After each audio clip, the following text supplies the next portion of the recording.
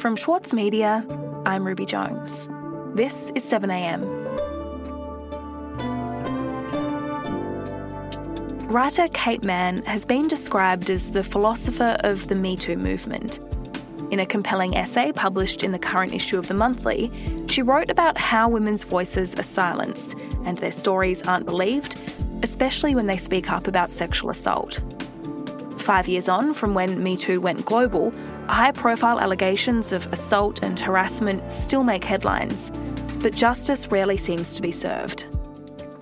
Today, Kate Manne on why we need to not only believe women, but create a society that actually cares when they're harmed.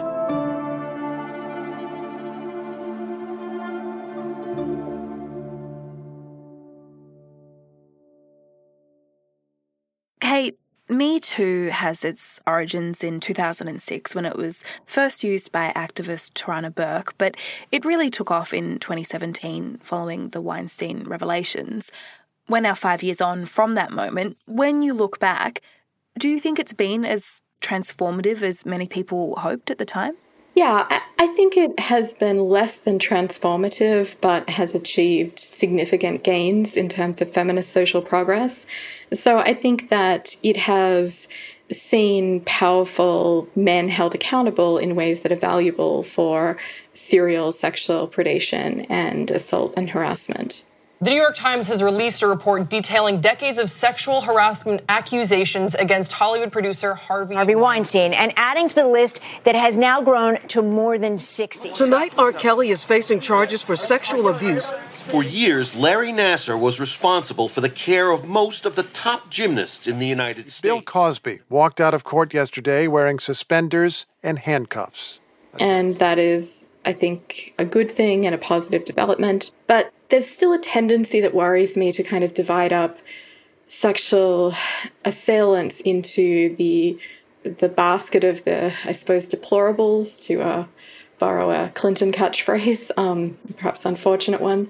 The Harvey Weinsteins are kind of maligned as monsters, and that's not exactly inaccurate. But then you get the perpetrators who are very quickly redeemed in the public eye, people who did commit serious wrongs, and yet there's an instant bid to forgive and forget. I think it would be fair to be somewhat cynical about the ways in which the movement hasn't fully held accountable some perpetrators. And on this idea of forgiving and forgetting, you've previously discussed this idea of himpathy, of how we're conditioned to feel more sympathy for men in these instances than their victims. Can you talk to me about that? Yeah, absolutely. I think there is this prevalent tendency to sympathize with and center on especially powerful men who are credibly accused of sexual harassment, assault, and other misogynistic acts, including two things like domestic violence and intimate partner homicide. You get this sense that the real victim in all of this is him, in as much as it might affect his reputation, his prospects. One classic example of this that played out in the US is in the Brett Kavanaugh case, where Christine Blasey Ford came forward with allegations against Brett Kavanaugh, who was Donald Trump's nominee for the US Supreme Court. This is the most unethical sham since I've been in politics. And if you really wanted to know the truth, you sure as hell wouldn't have done what you've done to this guy. Senator Lindsey Graham's fulminating about this man, Brett Kavanaugh, having been through hell because of the Senate investigation into these allegations. Would you say you've been through hell? I've been through hell and then some. This is not a job interview. Yeah. This is hell. The sense that the very, I think, credible allegations leveled against him from Christine Blasey Ford, the sense that he would be impacted by these allegations and potentially deprived of the ability to become US Supreme Court Justice, that became the central issue rather than what he had allegedly, I think very plausibly, done to her. How did you get home? I don't remember. How'd you get there? I don't remember. Where is the place? I don't remember. How many years ago was it? I don't know. I don't know. So instead of the sense that, look, he was about to become the US Supreme Court Justice, as he indeed has, instead of a sense that this is a position of supreme moral authority and needs to be occupied by people who are worthy of vesting them with that kind of authority, there was a sense that he was entitled to occupy that role and that it would be a terrible thing worth buckets of sympathy if there was the slightest challenge to that potential ascendancy. And a man's life is in tatters. A man's life is shattered. His wife is shattered. His daughters, who are beautiful, incredible young kids. They destroy people. They want to destroy people. These are really evil people. Over the past few months in Australia, we have seen a lot of allegations being made public and a lot of women really challenging the way victims of sexual harassment and abuse are treated. Have you been watching those news stories break? Can you tell me a bit about how that has looked to you? Yeah, absolutely. I mean, it has seemed to me like Australia is having its Me Too reckoning, finally. I speak to you today out of necessity. We are all here today, not because we want to be here, but because we have to be here. And as you said, I don't know what the long-term repercussions of that will be, but I think we owe an enormous amount to the incredibly courageous Brittany Higgins. I decided to resign and share my story because it was the only thing I felt I could do to say that I didn't co-sign this behaviour. Thank you, Brittany! Thank you, Brittany! Who has come forward about the ways in which she was allegedly attacked, raped. By staying silent, I felt like it would have made me complicit. My ongoing silence would have inadvertently said to those people in charge that you can treat people in this way and it's okay. I want to be clear, it's not. One thing that has also come out are the inappropriate reactions that many powerful men have to these kinds of allegations. Jenny and I spoke last night, and she said to me, you have to think about this as a father first. What would you want to happen if it were our girls? So I was really struck by Scott Morrison's remarks that, and had to be told by his wife to think of it as a father if it had happened to his own daughter. Jenny has a way of clarifying things, always has. As if both he had to be told by a woman that these things matter, when of course they obviously do from any remotely plausible moral perspective, and he also had to be told to relate it to his own daughter, as if somehow men can't appreciate how deep a wrong and injustice is the crime of sexual assault. Shouldn't you have thought about it as a human being? What happens if men don't have a wife and children? Do they reach the same compassionate conclusion? Well, look, in my own experience, being a husband and a father is central to me, my human being. So I just can't follow the question you're putting. Somehow, I hope that these dreadful reactions have exposed how deep these patriarchal patterns go, and I hope pave the way for better reactions and more support and solidarity for victims of sexual assault, which we've certainly seen many people having those appropriate and victim-centered reactions that we would ideally want everyone to have. Mm. And those experiences, how universal are they when you think about women who talk about sexual harassment or abuse and the kinds of responses that they tend to receive? I think there's a real tendency to think in both the philosophical discourse about this and in public life generally, that the crucial thing is making sure that women in these situations are believed. I think this applies across the board, that many women are believed, but it's thought that either what they're alleging happened too long ago, or he was only a boy at the time. Somehow we make endless excuses for perpetrators, And I think those extend even to cases where victims are believed, but somehow, nonetheless, what they're saying is somehow dismissed as not sufficiently mattering. So I think that's a really common pattern that we see play out, where it's not enough just to have a woman believed in public discourse when she comes forward. We also have to somehow, and I don't know how this is going to happen, but we have to somehow make people care about these misdeeds.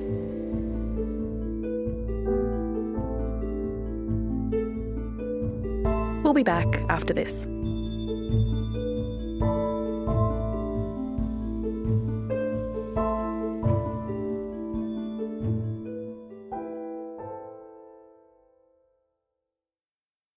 Need a reminder of what political leadership looks like?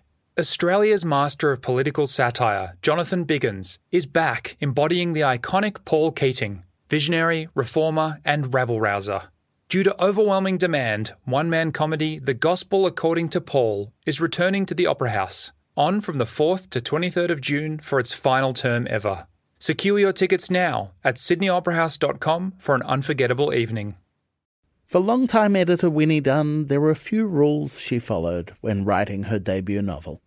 I really don't subscribe to writing for the sake of, trauma dumping or getting your trauma out.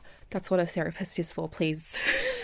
Please go see a therapist. We're very pro-therapy on Read This. If that's what you're using writing for. I'm Michael Williams, and on this week's very therapeutic episode of Read This, I chat with Winnie Dunn. Listen wherever you get your podcasts.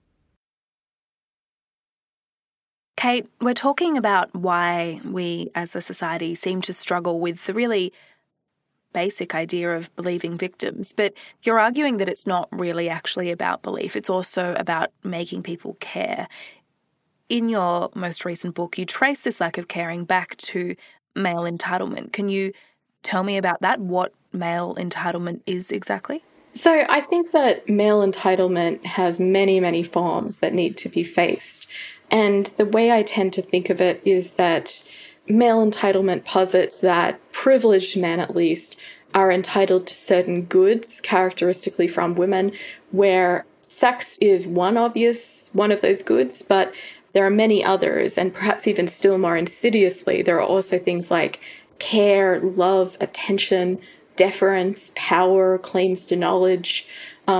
These are also things that underlie a sense that men are entitled to women's emotional, material, and also reproductive labor. And by the same token, when there is this prevalent sense of male entitlement to these goods, girls and women are often punished for not providing men with the goods which men are tacitly deemed entitled to. It can be a sense that women should be deferential, should listen when he mansplains, shouldn't humiliate a man who's just obviously incorrect about something by sharply pointing that out. A sense too that within a political discourse, men are entitled to be the ones who command the most attention and power and are the ones who we support over women. And that has really widespread repercussions. One analogy or I guess metaphor that I think of here is that of the shock collar. So just as a dog can be trained to stay behind an invisible fence long after the first couple of shocks that teach it where the line are, women can be socialized to be essentially afraid to venture out of bounds because of the expectation of pain and punishment if we don't toe the line. So even if women aren't actively being hurt by misogyny, it can still exert a powerful form of social control and make women respect various forms of male entitlement that are, I think, clearly morally wrong-headed and illicit. Mm.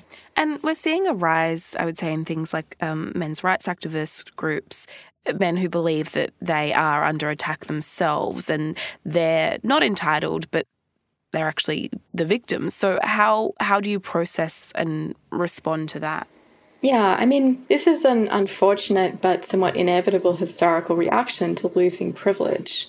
If you've always had that form of privilege historically, it will seem largely invisible to you. And when any of those privileges are taken away, even if they were deeply unjust, it will seem to you like you're somehow the victim of feminist social progress rather than losing something that you never should have had to begin with.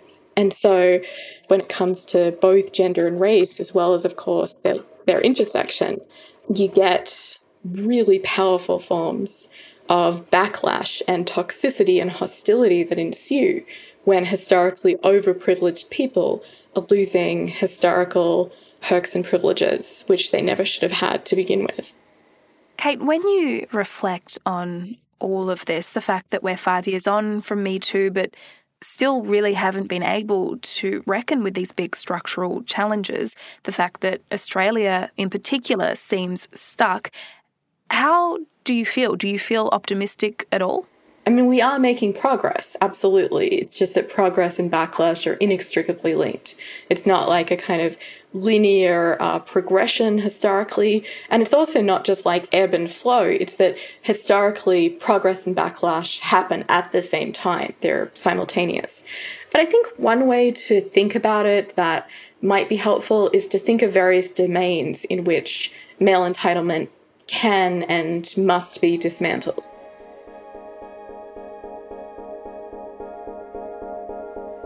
So think about it on the home front. We can think of it in the workplace. What would it take for women to be seen as equally valid authority figures and leaders in the workplace, especially in male-coded, historically male-dominated situations like politics and business and law, and for that matter, certain areas of academia like philosophy? What would it take to dismantle male privilege when it comes to sex? Not just dismantling rape culture, which is a huge problem, obviously, but also dismantling the sense of entitlement that men have to sex that is consensual. What would equality look like when it comes to healthcare? What would it look like to have women equally able to claim knowledge and power? So those are more questions than answers, but you can see how dismantling the system will be dismantling various behaviours, social practices, and embodied habits in a vast series of domains.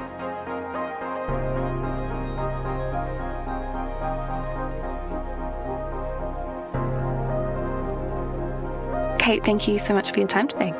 Thanks so much for having me.